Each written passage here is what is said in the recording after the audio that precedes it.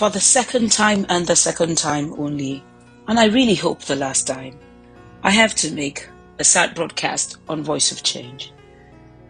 The last broadcast that was this sad was because of the death of a gentleman in his 50s, a gentleman and an officer. But this is so heartbreaking because we are speaking today of the failure of leadership that led to the death of an 11-plus-year-old boy who would have turned 12 2 days ago.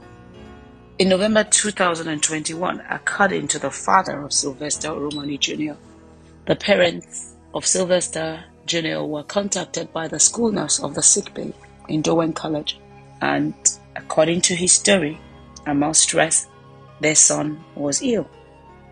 The story the school put out is that the young man was injured in a game of football.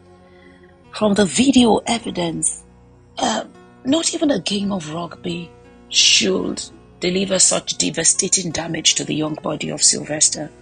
I watched the video as this young man could not stand straight. His gums were red, perhaps with blood. His lips were peeling. It appeared that there was either organic or chemical damage around his lips. This was beyond trauma. While the teeth could have been damaged or the gums by trauma, or perhaps by some chemical, the lips obviously had some chemical damage or organic damage on them. He couldn't stand up straight. He couldn't walk straight. He was gasping. For those who had some medical background, it would appear that his internal organs were under pressure. Perhaps he was bleeding internally.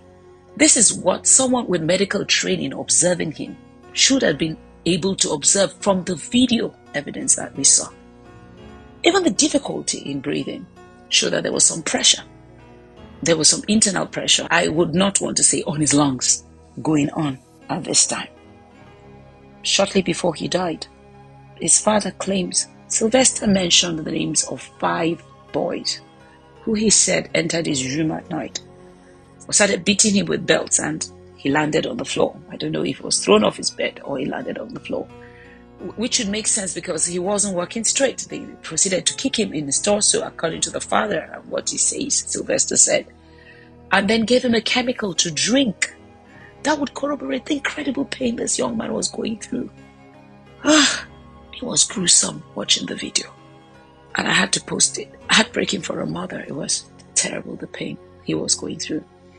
And according to his father, on his deathbed, Sylvester named 5 young men as having done this to him. Later, some alleged screenshot went around in which a young man is chatting with somebody called Tamara, and he names a 6th person. Some claim that 2 of the young men have been flown out of the country. Can there be justice for Sylvester? Don't go anywhere. I will be back right after these messages. Voice of Change is sponsored by EB Consulting and Awesome Treasures Foundation partners. Subscribe to Voice of Change podcast today and don't miss a single episode. Welcome back to Voice of Change. I'm your host, Olajumoke Adenowo, and you can reach me on Instagram at Jumoke Adenowo. We are speaking today of the failure of leadership that led to the death of an 11-plus-year-old boy who would have turned 12 2 days ago.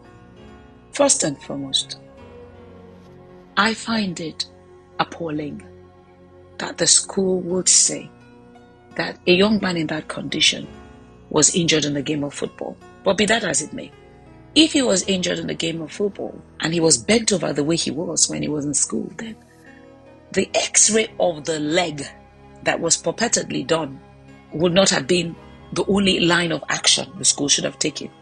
His torso should have been x-rayed because he wasn't even standing straight.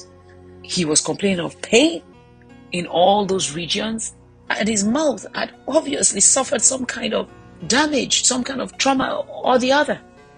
Therefore, at the minimum, that also should have been looked into. This young man was so scared of his bullies that he kept up the narrative of the fact that he had been injured in a football game. It shows the amount of psychological trauma he had already gone through. And then, perhaps, he knew death was near. The thought of the fact that someone under 12 knew death was near. is gut-wrenching. But then he made what is called in law a dying declaration and named 5 boys as having attacked him. A dying declaration is a type of hearsay. Normally, hearsay is not admissible in court, but a dying declaration is on a totally different level. It is admissible in court as evidence. Therefore, if the protectors of justice and equity are wondering how to proceed, there's a dying declaration. It's something to work on, at least to bring charges against those accused. Some may wonder, but 2 of the young men have been flown out of the country. We need to find out what countries they were flown to. Are there extradition treaties between these countries and Nigeria? Very likely there are. It is troubling that in the statement put out by the school, the tone would look more like trying to save the reputation of the school than getting to the bottom of the matter, which one would believe is what should be top of mind for the school. That the young man is in distress too, has now died. Beyond the way the school is perceived, what should matter is that an unfortunate tragedy has happened.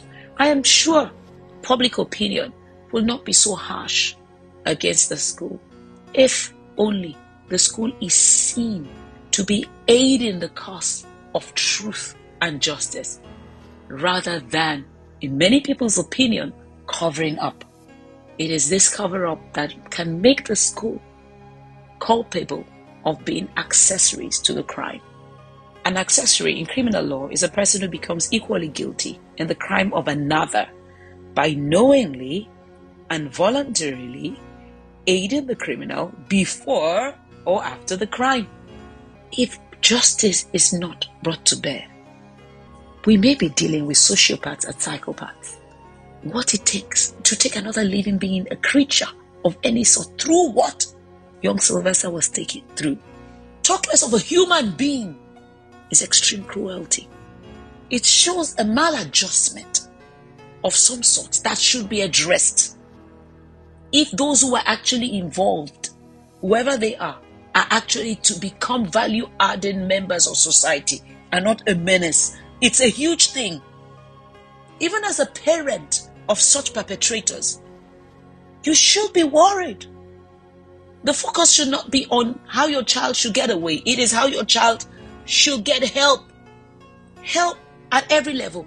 One, by being made to answer for that which he or she has done, and then getting help to correct this antisocial criminal behavior before they become a danger to your family and to the rest of society.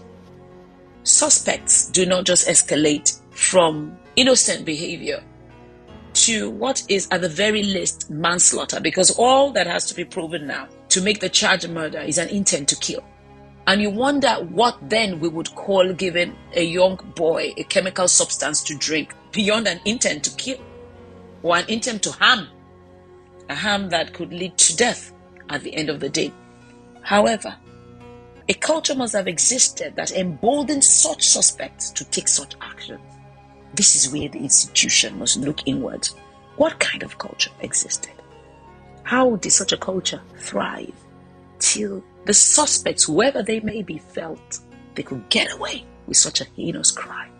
How come the other young boys in the room with Sylvester Jr. felt that they would not have protection if they told the truth, to the point that they kept quiet enough? How come a young boy going through the pains of death felt he would not have protection from leadership and the institution if he spoke the truth? How did the trust of young people get so breached that they failed to have confidence in those who should protect them? I will leave you with these words as you ponder. Should you speak up?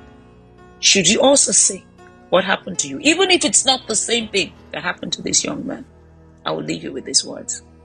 All that is necessary for evil to thrive is for good men to keep silent. It's time for change.